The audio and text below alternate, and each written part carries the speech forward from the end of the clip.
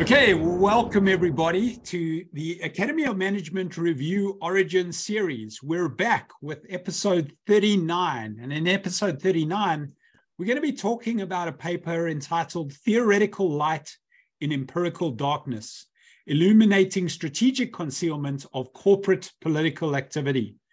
And this paper was written by Nanjar, Stanislav Marcus, and Timothy Werner. And I'm going to ask them we're joined by Nan and Tim, and I'm going to ask them briefly just to introduce themselves as we kick this off. So Nan, can you start off by just giving us a little bit about who you are, where you're located, what kind of research you're interested in, and then we'll move to Tim and then move into the nuances of the paper. Sure. Thanks, Greg. My name is Nanjia. I'm associate professor at the Marshall School of Business at University of Southern California. I'm in the management organization department. So my research consists of two streams. The first one is business-government relationships, hence this paper is very much related to what I do. And the other one is emerging technologies being used in organizations, which is relatively new. Cool. Tim? I'm Tim Werner. I'm an associate professor of business, government, and society at the McCombs School of Business at the University of Texas. I'm by training actually a political scientist, but I sit in a business school, and my research is primarily on corporate political activity, but I also examine its intersections with other ESG and CSR related issues, as well as with corporate governance. So corporate political activity, central theme to what's going on in this paper. But it's not necessarily the corporate political activity, but it's the concealment of the corporate political activity, which I thought was a really interesting sort of notion embedded within the paper. Now, I'm probably overstepping my mark here. So before we go too much into talking about how do you theorize about what's not been shown or not there, let's get a high-level sense of just what the paper's about. So Can either of you just start off by giving me sort of a relatively short elevator pitch about what this paper is about and what are you trying to do here? Nan, do you want to go first or shall I? Yeah, okay. So I was waiting for a record code caller. So very briefly, we are trying to indeed, Greg, we are not only just trying to understand corporate political activities, but we're trying to understand the hidden ones, the concealed ones. And I have a story there. I think we can chat a little bit about it. And so to understand that, because it's actually a blank page, if you will, not a lot of studies been done about it, even though people working in this field, as Tim will tell you, Tim, here's your assignment, is actually people know it's prevalent and it is important. And it is probably the unobserved political activities are the ones that actually matters more than the ones that we can observe. So we have to take one theoretical angle at to making the first stab at it. And here we'll have a second story for you later on. So let's start with the first story then, because you can't use the word story and not follow that up with a story. So we'll go with the story and then we'll get Tim's sort of take on this paper and why it's interesting to him. But let's start with you, Nan. So the first story will very naturally call on Tim in about 5 seconds, maybe 10 seconds. So to me, concealed or these kind of concealed political or quite covert political activities are pretty novel for me at that moment. But for Tim, he almost made his career by looking at the dark side of political activities. So it was pretty, I was actually introduced into this notion by interacting with Tim and looking at his paper, thinking about, wow, okay, that's pretty cool. And there's something we need to do about it. And that's, and Tim and Stan, they were discussing about, we probably need to write something about these concealed political activities. And I was really happy to join them. They initiated this idea mainly because I think it's novel and it's important, and by construction is poorly understood. So now I will let Tim explain why he likes to focus on dark side of things. So Tim, what's your background with, number one, corporate political activity, but then more with the nuance of sort of trying to understand what's being concealed with this activity? Sure. So actually, I'm kind of one of the, I guess, rare academics who has done what he studies. So in between my undergraduate and graduate degree, I worked for a corporation doing government affairs work. So I had a pretty good sense of, where they were investing their money and whatnot. And, once I became an academic, I could see a mismatch between what we were studying and what was actually being practiced. And that motivated me to some degree, but then actually within a year of me graduating from my PhD, and I should say my work kind of in terms of a geographic context largely focuses on the US, the Supreme Court announced its decision in Citizens United. And that case enabled a lot of covert or concealed political activity. So as Nan was jokingly referring to, this was a decision that perhaps I may not have normatively agreed with, but has done a lot for my career in terms of giving me opportunities to study things. And in particular, in the wake of that decision, there have been kind of various leakages of this sort of activity, of political activities that are intended to be concealed. And I started doing kind of piecemeal empirical work in this space because I thought what little I could do was in some ways more valuable than the marginal contributions that are continuing to be made in the CPA kind of more mature space of observable stuff, right? But then I quickly hit a limit, right? There's only so many times a company messes up or a trade association messes up and discloses things accidentally, or a whistleblower comes out and says stuff. So I thought, well, here's an opportunity to turn from empirics to theory and really try and model how, when, and why companies or industries are turning to these sorts of activities. So you land up with the decision to say, well, if we tackle understanding how, when, and why companies might conceal their political activities, we can at least gain theoretically a better understanding of when this might happen. How do you come together as a team and decide to do this? And who's sort of bringing what to this team? I guess, Tim, you're bringing the impetus in terms of having worked in this space, having done work in this space. But talk to us a little bit about coming together as a team and what was the sort of impetus behind that, and how what everyone brought to the table. Sure. So I think the actual origin of this was our third co-author, Stan, approached me when I was hosting an extension of the Strategic Management Society's annual meeting here in Austin on non-market strategy, right? So that encompasses both corporate political activity and kind of CSR ESG. And he, like me, is by training a political scientist, although he does kind of comparative work. And we started brainstorming about this topic, and we both quickly realized that a theoretical paper would be the way to go, but we had no ability to write that sort of paper for AMR. And I was very familiar with Nan's work, and we had been friends for a couple of years. And in particular, she had put out an AMR paper on the choice between making or buying when it comes to lobbying by firms. So I approached her about joining our team. And she was gracious enough to say yes, I should say, when we came with very little beyond a broad idea. I was tremendously interested. And here comes my second story. What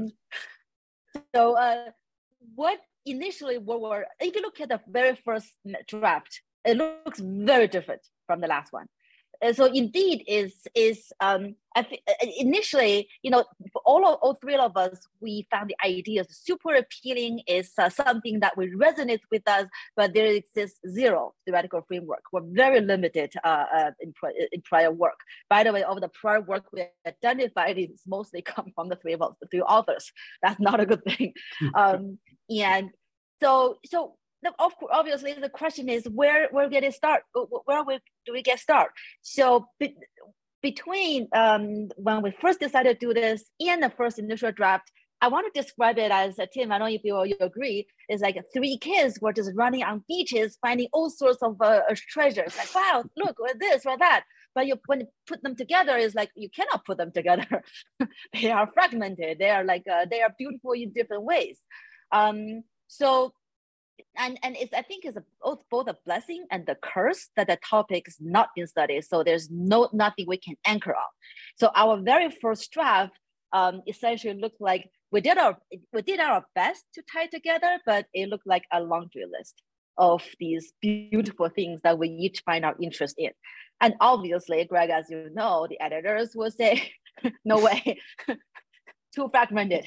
Give us a theoretical framework.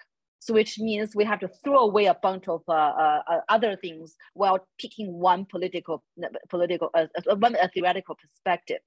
And there, I don't know if you remember, Tim mentioned his training in actually as a political scientist. Not only that, he was a professor of American politics for a long while. Not long while, a few years, Tim, right? And so that actually experience gave us the idea and ended up the decision to pursue, to look at concealed political activities in the framework of positive political theory. That's very established, modeling is there, and very old, not making much progress at this moment, it's fair to say. And we thought, we need anchoring point. That seems to be a great anchoring point. It's not gonna allow us to look at every single beautiful shell in our initial laundry list, but it's can tie together in a very systematic way much of the insights. So that's where after the starting from the point where we received R&R until the end, that's where the paper was going. Yeah, so I think the one thing, could I just have one thing, just like from the author's perspective that could help people writing for AMR is, even to get to our first draft was probably 18 months of work. And then the R&R basically told us start over. Yeah. You have a great idea, but you don't have a clear theoretical framework. So at what stage in that process did you have to sort of say, okay, this is the anchor, this is the theory around that we're going to anchor on and around which we're going to build? Was that after having submitted it and gotten the reviews, or was there a process leading up to that you were that you as a team came to the self-realization that there's just too much going on here and we almost need to hone in and focus down? Was it before or after you got a set of reviews? So it was after. It was, I think it was after, in part, and one piece of context that's kind of missing here is we actually submitted to a special issue call about theory and the importance of theory. And the editors were very quick to tell us we kind of missed the boat when it was with our submission, but they were interested in it. And we got positive enough reviews that they were going to grant us an R&R, but they were punting us out of the special issue into the normal process. And Nan, correct me if I'm wrong, but it took us a long while. And granted, the other contextual thing here is we got the R&R and then the pandemic happened or started. Mm-hmm. So between our first R&R and when we resubmitted was a long time. I want to say it was almost the full year in between. And we went through various frameworks. I think we tried transaction cost economics at one point before finally landing on kind of actually positive political theory is actually the right way for us to go here. But I want to say it took us like 6 months of even working on the R&R to get there. Yeah, so I want to add that initially, so Greg's question is, did we realize that framework was too fragmented and needs to be tightened up? We realized to some extent before the initial submission, and we did try to tie it together with some ad hoc framework. And I think it's the push from the editorial team made us realize, like, guys, you have to make the decision. You have to because to adopt a theoretical perspective, we're bound to lose something. And I guess before that, it's always like reluctant to, this is important, so it's that thing, right? And but looking back, we should have made that decision even sooner, not risking of a rejection altogether. And as you look back on that initial set of reviews, in some sense, you were fortunate that there was enough within the original submission that the editor and the reviewers were willing to say, well, there's something here, it's a little bit, fragmented, or there's too much going on, or you've tried to pack too much into too small a space, but we'll give you a chance to have a review and to hone in on something. Do you get a sense of, as you look back on that initial set of reviews, what was it that sort of gave you that chance? What hooked them in? What was the appeal that they said, we're willing to go forward with this, but you're going to have to make some changes. But the reason we're willing to go forward with this is because of what? Could you get a sense of that? Go ahead, man. No, please. Go ahead. Oh, I was going to say, we're both guessing, right? Because we're trying to get into it. You're obviously guessing. If I had to guess, it is that the concept of concealment is an understudied one in the social sciences for obvious reasons, right? When your subjects are trying to hide what they're doing, it makes it very difficult for you to investigate.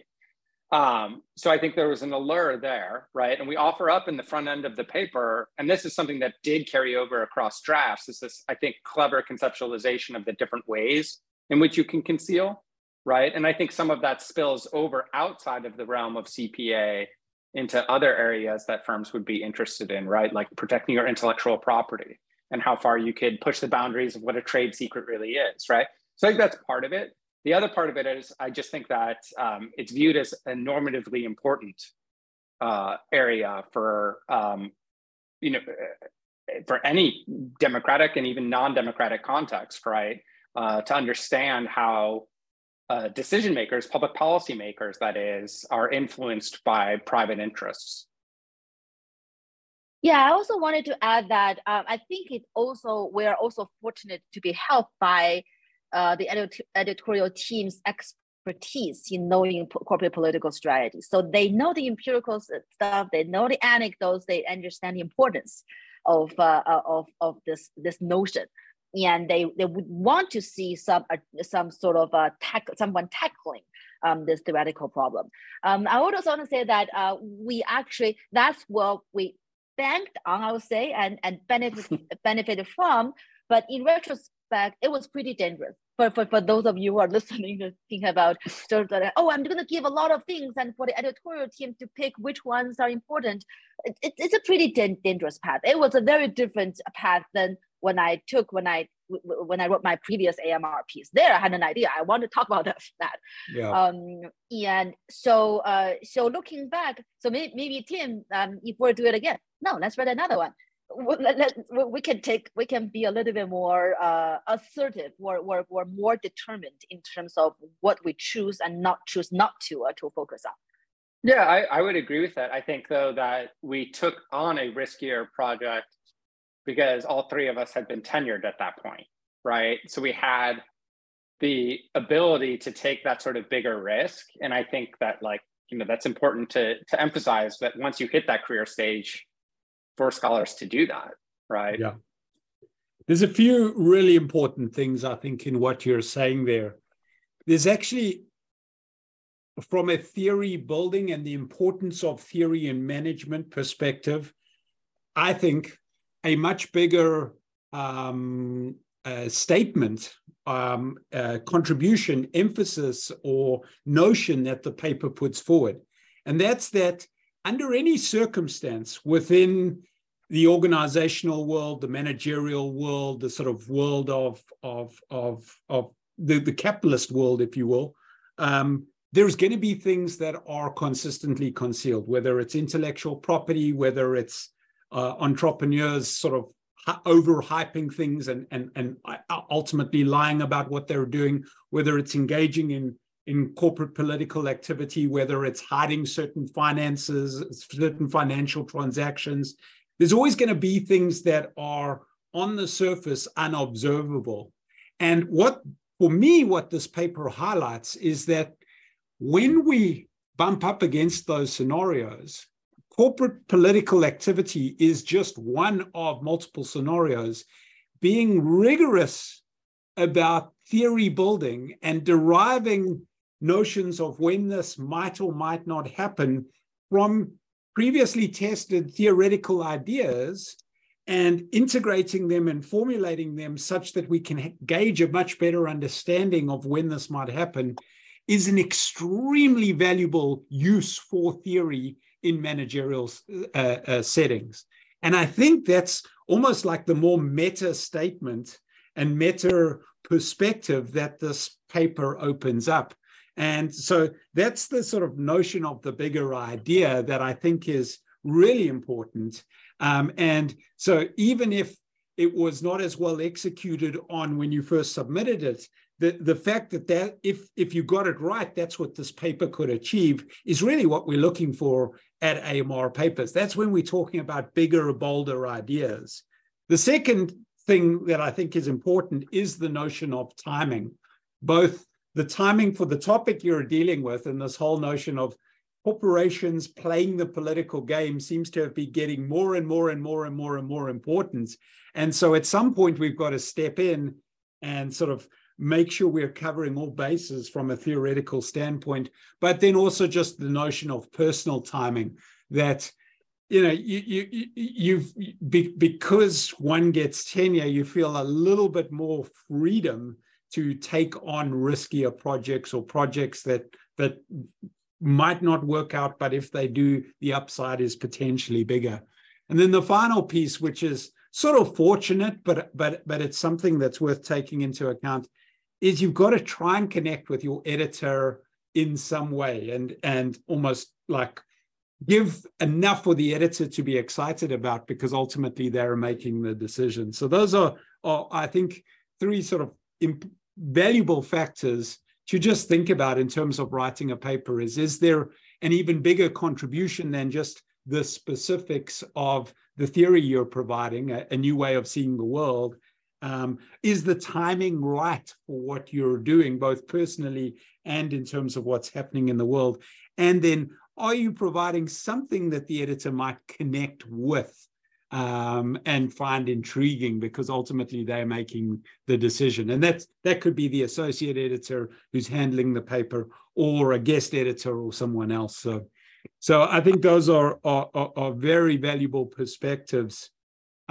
Can you talk to us now just a little bit about going through that process of pruning and focusing on this single theoretical perspective? You've alluded a little bit to the fact that you experimented with different things. What did it look like from a team standpoint? Was that a lot of in-depth conversations? Was it actually writing things up and sharing them and seeing whether they worked? Was there any kind of emotion attached to certain ideas that you had to work through as you got rid of some of your other ideas? So can you talk to us just a little bit about the actual nuts and bolts of the revising process and what worked well for you to eventually anchor on a specific theoretical perspective? So before we do, Greg, I really want to thank you for offering those insights, and especially the first one. If we, I wish I could just transcribe it and add it to our paper. That's a much better, stronger. I didn't realize it was this important, and when I think back, maybe more important. Well, so that's really when I was reading the paper, that's what struck me. Is it's like, wow, this is a different. This elevates the importance of theory, especially where we can't observe things going on. And you just spend a few minutes thinking about all the unobservable things in organizations. We've got tons of theory on mergers and acquisitions, because when there's a merger and acquisition, everyone can observe the merger and acquisition. And so you're not only building the theory, but you're testing it. But in all these other places where things are concealed, where there's secrets, trade secrets, we don't have a lot of theory, because that theory can seldom be tested because there's no empirics to go with it.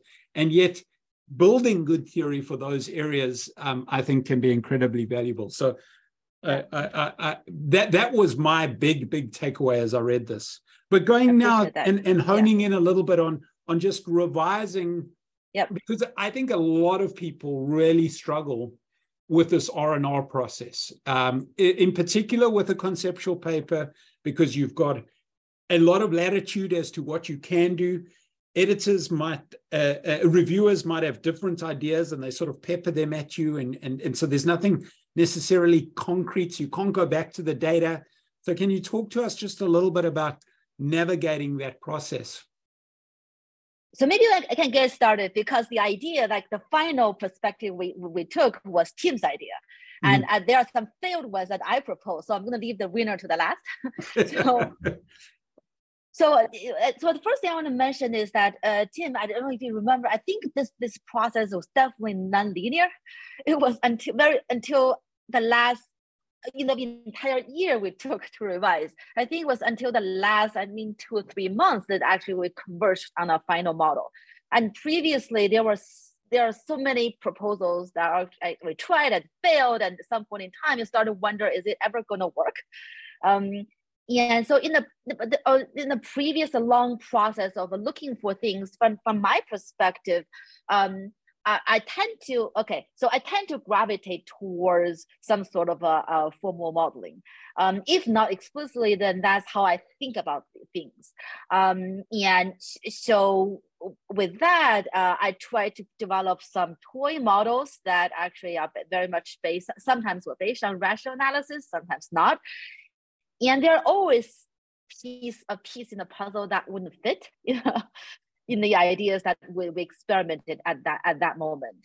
And we also tried some established theories in our that we just want to see, are we able to take off the shelf something from the strategy world that we could use.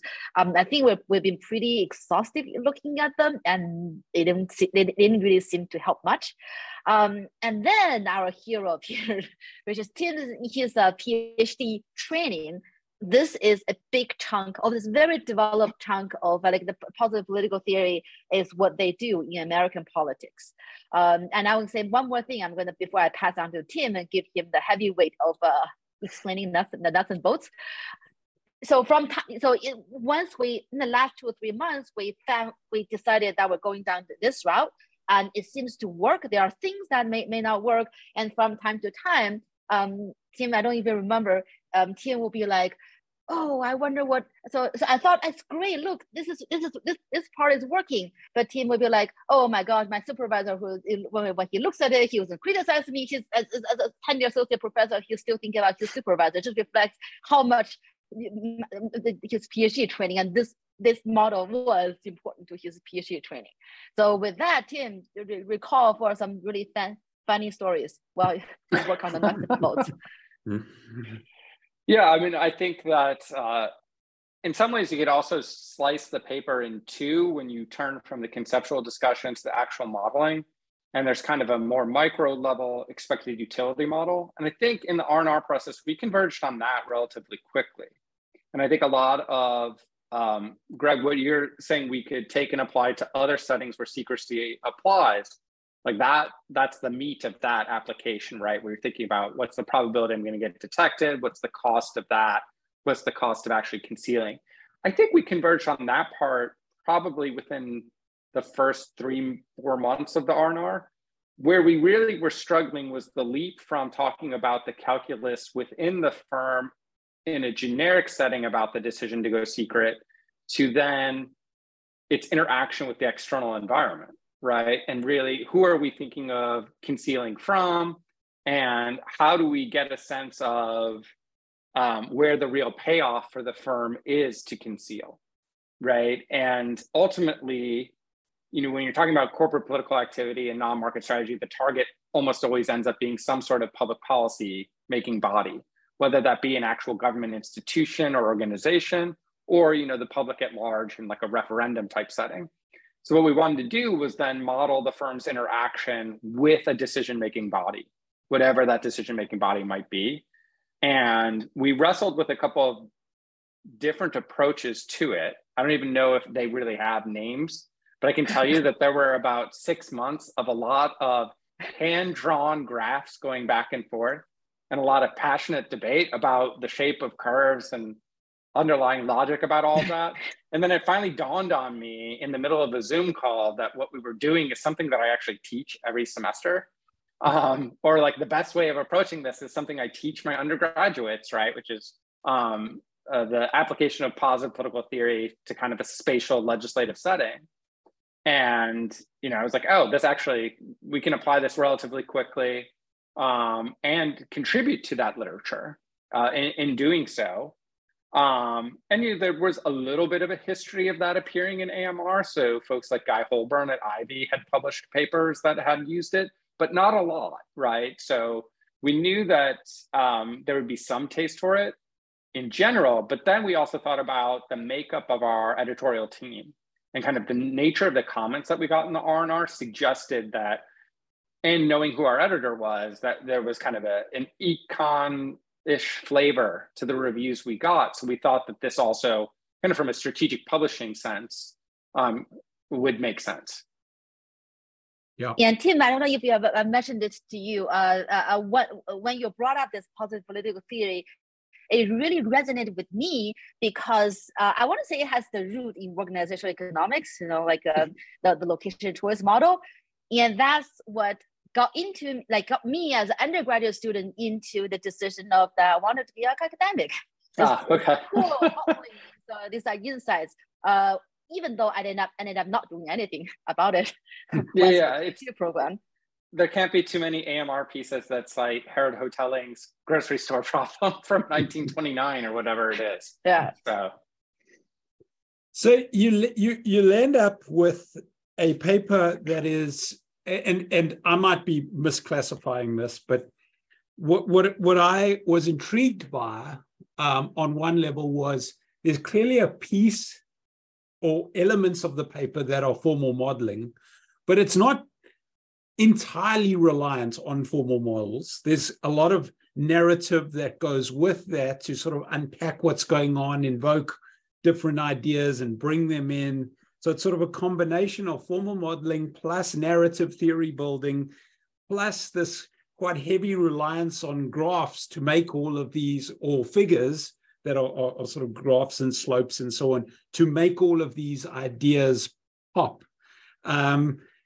Can you talk to us a little bit about sort of the nature of this paper in that format and how you sort of arrived at this place where it's sort of a hybrid of different theorizing approaches and why you think that works for the ideas that you're putting forward? So maybe I can share two thoughts here. One is about the hybrid form, which is an interesting way to put it. Formal models, they are coherent, but they are pointed. They are very narrow. The topic we're trying to study is wild, is the Wild West. So if we just use a formal model without any big background information, it feels like there's a lot that we trivialize things. Well, that's maybe the wrong word to use, but we want to give a bigger way of so we want to tie together some bigger thoughts first before offering look, this is one perspective that you can to generate predictions. So hence the first part that you saw was much more connected. Actually, it's the only part that connected with the initial submission. That's how we think about what firms would conceptualize the key factors. There are trade-offs, like there are things that make you decided to conceal, other things were not. But then the first part would not generalize predictions. It's just key components out there. And the second part, the model is there to help us use these components to generate predictions in a particular way. So I think for this topic, that's what we ended up doing. And looking back, it probably is an appropriate way of combining things. And very quickly also about the illustration, the graphics, and my own. So I have a lot of inherent interest in formal models. And one thing, like my understanding of formal models is that the math are a tool to tell us about intuitions. So a lot of the formal models I do not like are just to say, hey, that's what math says. Well, what does it mean economically or for the topic. So for me, whenever I have a formal model, I spend a lot of time. I think the process of generating math results actually is, it takes much less time than the process of understanding what math is trying to tell us. So that's why we really want to illustrate what it means, even for those who do not do formal modeling. Well, just to reflect on that, I mean, I'm not a formal modeler. I'm not trained in formal modeling. So the actual equations and the symbols mean very little to me. But what was interesting here was I could read what you were describing going up to that, and then look at the figures that you had and in essence interpret everything that was going on, even though I couldn't personally unpack the nuances of the equations that were going out there. And so I feel like there's something exemplary about this paper for people who want to write formal model, who want to utilize formal modeling as a tool, but want to still reach a broader audience. And be able to speak to a broader audience, even though that broader audience might not understand all of their equations. So that was interesting to me. Thanks. Yeah, are you a modeler? Or, have you got a background training in formal modeling, or were you drawing in? Were you dependent on the expertise of others in the team to do that? I mean, I took some formal theory classes as part of my political science training. I would say though, and this is in part was going to be my answer to your prior question as well, is that at my heart, I'm an empiricist, which I think is why you see so many empirical examples motivating everything here. And then the other reason why I think you see it is that, as you might imagine, in the review process, we got a lot of pushback on, well, this might be great, but how will this ever be testable? Or what examples can you give us of this actually occurring that are kind of documented as opposed to just being theoretical? So that's the other reason I think we put a lot of that in our motivation, where if it were kind of a strictly modeling exercise, you wouldn't see any of that. Yeah. Yeah. And I think it also probably reflects Tim's teaching to students. He taught these models to students. He needs to explain it in a super accessible way, and he needs to couple that with real world example, because otherwise students fall asleep in class. So he brought a lot of that into when we were writing this model up. Well, it's a very good strategy for writing a theory paper, I think, because the modeling and even the graphing brings in some of the discipline, but the empirical examples bring it to life and make it more understandable. And then in particular, the figures sort of condense it all down and allow you to step back and see the big picture of what's going on. So very effectively done there. Who do you see as the target audience for this paper? As you sort of reflect on what you've done, who are the primary readers and maybe others beyond primary readers who might pick it up and find value in looking at the paper? Well, I think the obvious target audience is anyone who's working in CPA, but even more broadly, non-market strategy. Mm-hmm. But as we've alluded to several times, I'm hoping that anyone who studies organizational or managerial decision-making where secrecy is an aspect of that can really gain from at least the first 2/3 of the paper, right? So I view our conceptualization of secrecy and that sort of firm level decision as being one that's broadly applicable across management.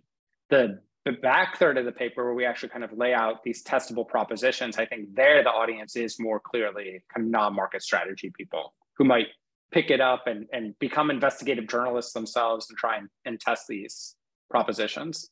Yeah. So we initially discussed that there's a scan by design. There's a scant empirical evidence of concealed corporate political activities, but increasingly so in the field, there are increasing amount of efforts to measure these corporate activities. So I think to our fellow researchers who are trying to, it's actually, well, it is difficult, but it's not impossible.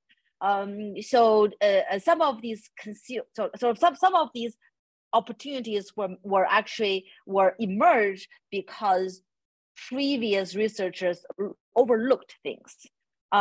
So I think, at least right now, my hope is that for this emerging, small but growing literature that aims to empirically tackle concealed political activities, I hope that our piece will help first of all, help them establish the legitimacy of this topic to general audience and say, look, this is something that you guys need to care about, even though you haven't never thought about it before. And I hope they could, so as Tim said, some element might have helped. It might be difficult to directly test the positive political theory that once you go into the second part of this model, but who knows? Maybe some brilliant folks will figure out a way. At least the first part, the general key considerations, we were hoping that it could be of use for someone who actually has the empirical measure and trying to understand better of concealed political activities.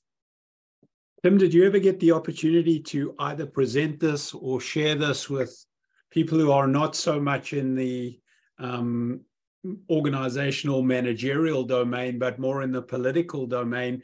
And if you did, what was their reaction?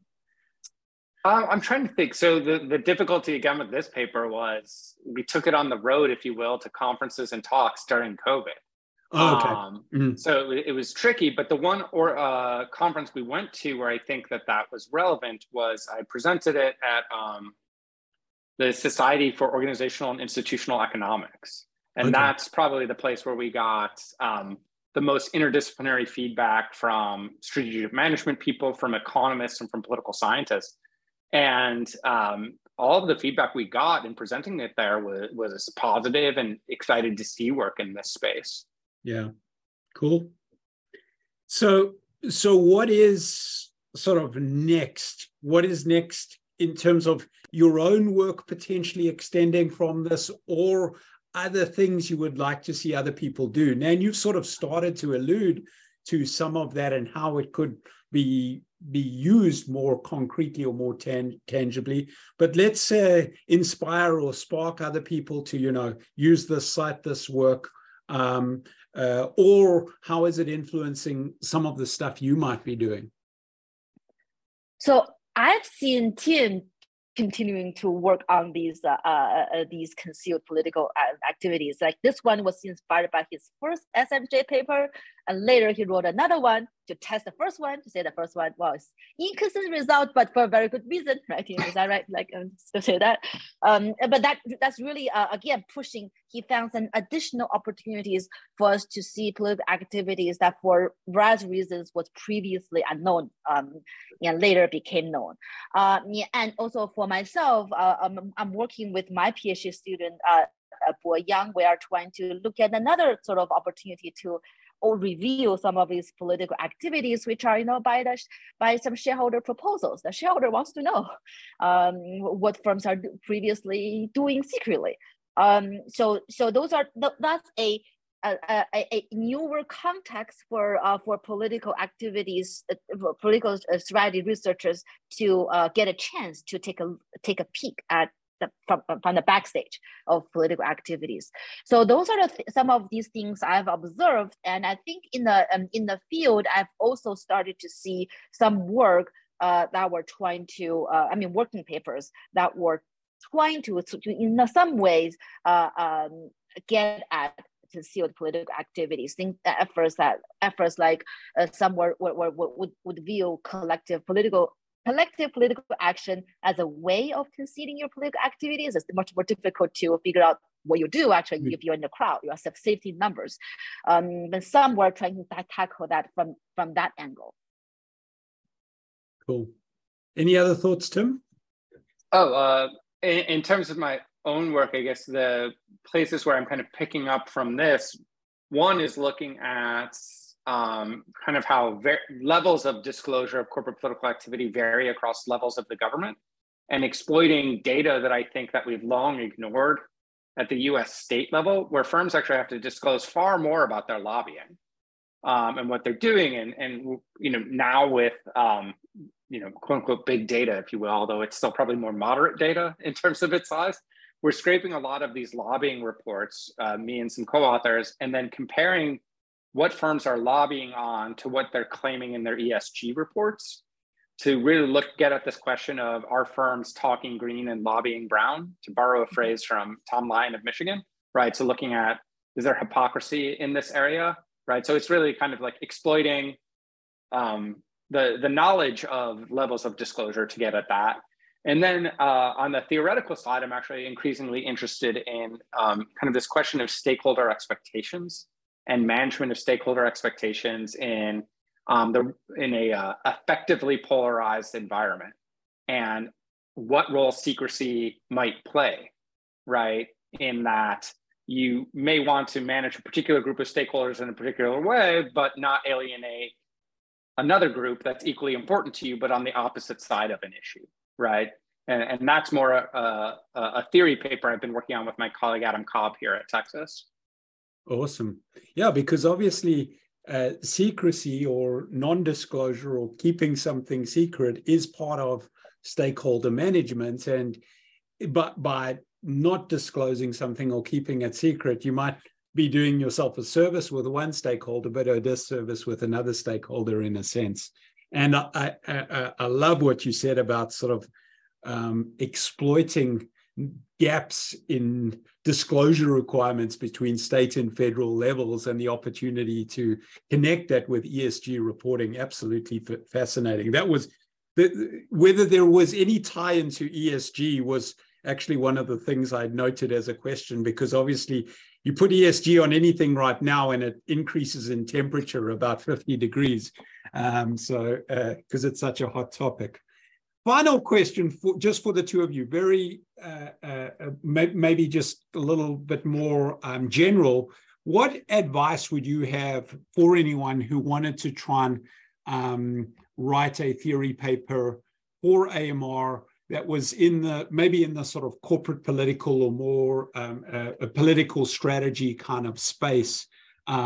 What would be one or two or maybe three things you would say, focus on this, and this, and it will at least increase your chances or give you a better chance of developing something that's coherent, that's impactful. And it might be about the questions that they ask, the process that they adopt, the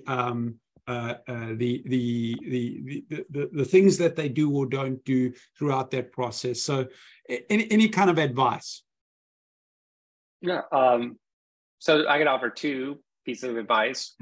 One, in terms of like where I think there's work to be done, is that for a long time there has been a dominance theoretically of the public choice approach out of economics in terms of our understanding of corporate political activity. And I think that theory had a lot of purchase up until recently. So I think we're starting to see a big disconnect between the dominant theoretical paradigm and the actual phenomenon we're applying it to. So I think that's a ripe area for challenge. Yeah. And I think that's a ripe area to do some new theory building in. And then the second piece of advice I have, which is more practical and hopefully communicates a huge compliment to Nan, which is find an experienced co-author who's been through this process before. Yeah, and that is how a lot of people navigate. There's little nuances in how things are phrased or in what you do and don't do, and so I think that's useful. Nan, what would you say? So I have a thought which is not really technical, but it's based on my observation of some, especially junior faculty's hesitation to write a theory piece. They consider it high risk. Because a lot of efforts, because the path might appear to be ambiguous. And what you're doing here, Greg, is really helpful to unpack a lot of this process of the working paper. And another thing, a lot of concern for them is pretty practical, which is that if it fails the AMR, it doesn't really have a lot of other places to go, right? So in my case, I feel like in this paper, in my previous paper, I have something to say. It's just like I want to tell the field about one particular, in one case it's a perspective, in this case it's about this topic.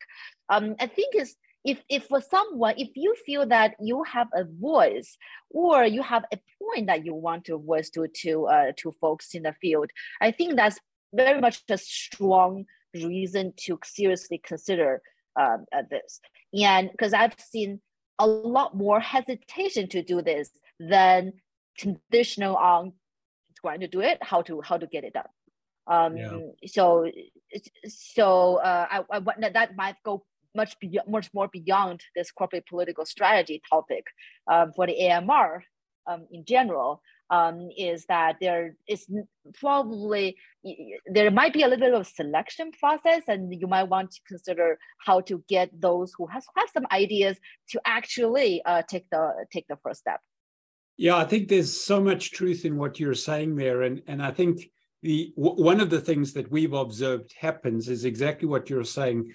More junior scholars recognize it as incredibly risky, something that senior scholars engage in. There's no, I'm not sure I can make it work. And if it doesn't work, I don't have other options. But the downside to all of that, what we've observed is the longer someone doesn't attempt to publish in AMR, the less likely they are to attempt to do so in the future. And so you get people coming in who might have been working in government affairs in a large corporation, or are coming from a really interesting space with a really interesting perspective. And then they get told or deduce for themselves never to publish in AMR or not to do it too early. And so they don't do it. And then almost their fresh ideas and fresh perspective and nuanced take on the world, what they've got to say, goes away because they become too ingrained in the sort of way everyone else is seeing things in academia. And so there comes a point where I think it's not about investing your whole career in, I'm going to publish in AMR, but maybe as part of a portfolio approach, you say, I've got this one important thing to say, and so I'm going to attempt to say it. Maybe find someone who's done it before who can help you navigate that process, but don't just ignore it because it's seen as risky, or it's seen as difficult, or it's seen as there being no other option, because everyone loses out there. The person who's holding back loses out, the field loses out because we don't get these fresh perspectives. So I think that's incredibly useful statement, Nan. Thank you. Well, thank you to both of you. That was a fantastic conversation, and I would not have picked, I'm sort of somewhat intrigued by corporate political activity, but I probably wouldn't have picked this up and read it. While I was going through it, I was just saying, man, this is breakthrough stuff for us in terms of thinking about the role that theory can play. And so I hope that anyone who wants to ever think about anything that might be secretive, might be concealed, might not necessarily be observable, pick this up as a great example of what are some of the factors to pay attention to, how you can utilize theory to better understand what might be going on. And in particular, if you're studying corporate political activity, this is an absolute must read. So thank you for taking the time to share the background to this paper. I really appreciate it. Thank you so much for the conversation, the opportunity. Sure. Yes, thanks, Greg, and for your kind words about our work. Yeah, you're welcome.